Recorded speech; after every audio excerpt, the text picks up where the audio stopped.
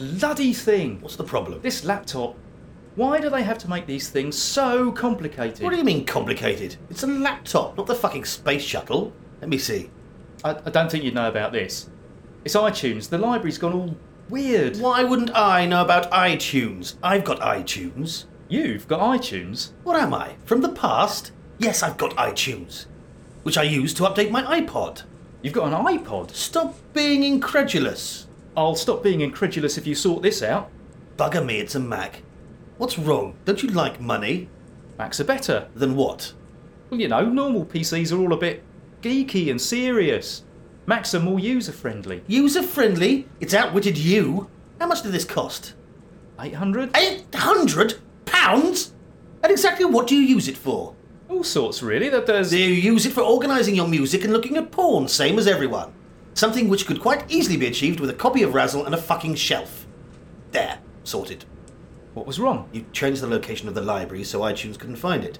All back where it belongs, all your banging Europop wank safe and sound in one place. Yes, because I'm that much of a musical cliché. As it happens, I was just listening to Leonard Cohen. Which one? I'm Your Man. Ha! See? Europop wank. Leonard Cohen's not Europop wank. I'm Your Man is. It sounds like Kylie with the vocals slowed down. Oh, come on, you can't compare Leonard Cohen 2 words. Fucking jazz police. Case rested. Yeah, all right, case conceded. I'll tell you what would be good, though. An iPad. An iPad? What do you want with an iPad? You've already got a Mac. Exactly how smug do you want to be? Oh, they're really nice pieces of kit. Nice pieces of kit? You can fucking stop that for a start. You sound like Jeremy Clarkson. Oh, come on. They're amazing. You can do all sorts with them. I don't deny it.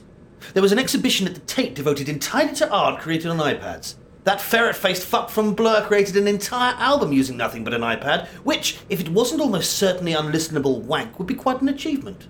There you go. But you're just going to fuck your time away playing Angry Birds. I could read books. Oh, there's a far more impressive piece of technology for reading books. Oh, you mean a Kindle? No, I mean a fucking book. Cheap, portable, and you won't shit yourself if you drop it in the bath, which is never a good place to shit yourself. I saw someone the other day with an iPad who was using it to read the Metro. I don't like to be judgmental. Balls. But I'm surprised that someone who reads the Metro knows how to work an iPad. I'm surprised that someone who reads the Metro knows how to work a newspaper. You know the problem with my iPod, though? It's full of Leonard Cohen's rave period. It hasn't got a radio. Well, good. Any medium that continues to provide Steve Wright with work is clearly flawed beyond usage. What have you got against Steve Wright? Fucking factoids. Does he still do them? I remember them from when I was a boy. God remembers them from when he was a boy. They're rubbish as well. Factoid! The sea is made of lots and lots of bits of water. Factoid! Dogs are hairy. Factoid! My name is Steve Wright. Was it him who did that Our Tune? My mum used to love that. Our Tune was fucking shocking. It was that bastard Bates. Linda was an ordinary 28-year-old from Tunbridge fucking Wells, except she had her head growing out of her arse. Life was tough, but Linda made the best of it. That was it. Even as a kid, I remember it being really mawkish and horrible. Linda would invariably find a fleeting moment of joy with a lorry driver called Colin, but he turned out to be something awful like a fascist dictator or a werewolf. Then Bates would give a bit of faux sympathy about what it's like to have your head grow out of your arse and play fucking Phil Collins. And that's radio. Unspeakable. Yeah, but you don't get Our Tune on the radio anymore, though. And that's its primary selling point. Radio. No longer featuring Our Tune.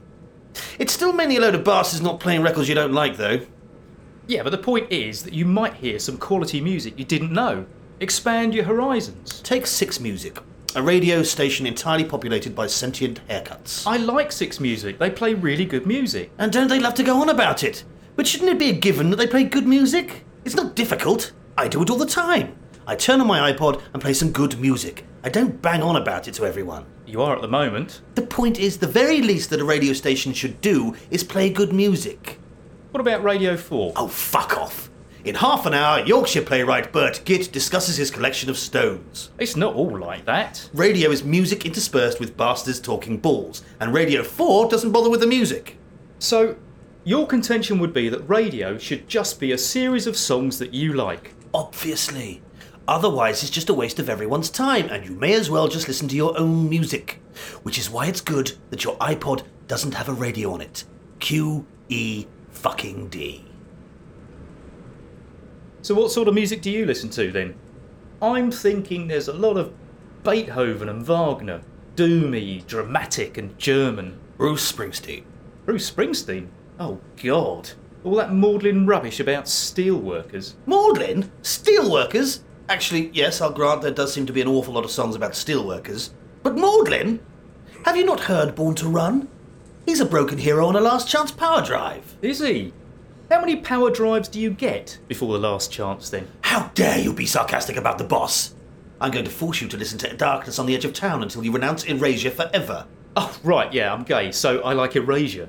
Good one. Very clever. See what you did there. Although, it is weird that people assume your sexuality can dictate your music taste. You know, for someone who doesn't like Bruce Springsteen, that is a remarkably salient point. Depending on which hole I aim for during the Act of Congress, I go to a different aisle in the record shop. iTunes would have to change its classification system. Arse music or vagina music? I think The Guardian gave away a free CD of vagina music only last week.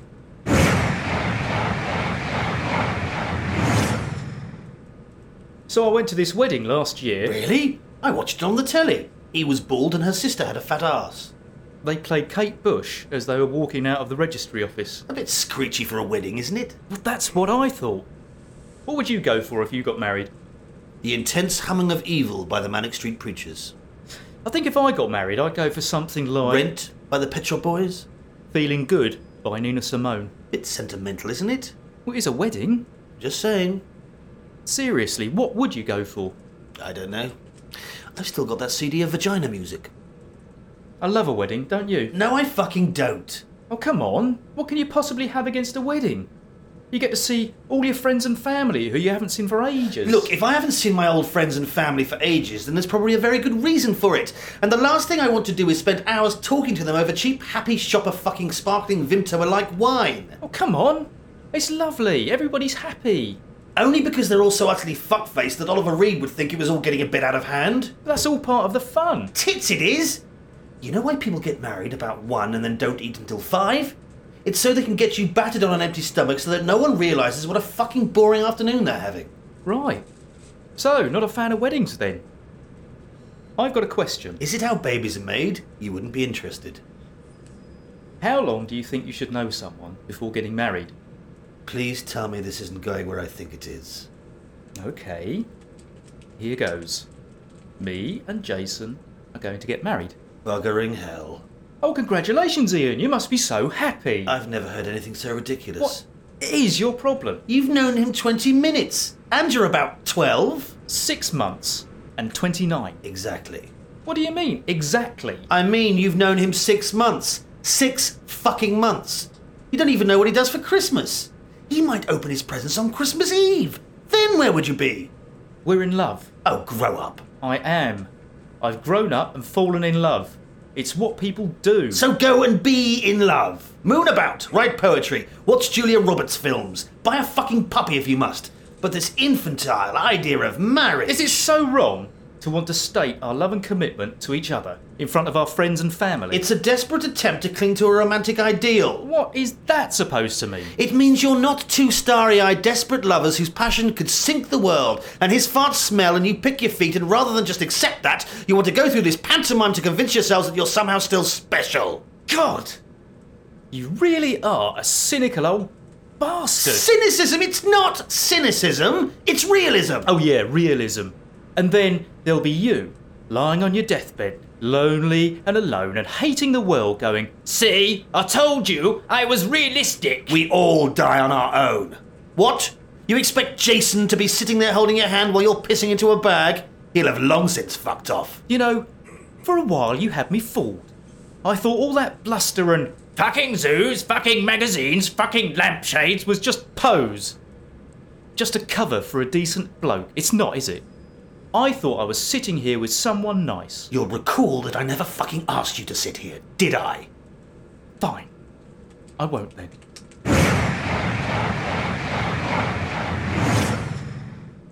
I can't help noticing that you're still sat there. There's no other seats on the carriage. You really do live by your principles, don't you? What, I'm supposed to storm off in a huff? I really can't be bothered. Well, that's me fucking told. You've really given me something to think about by your desperate act of just sitting there.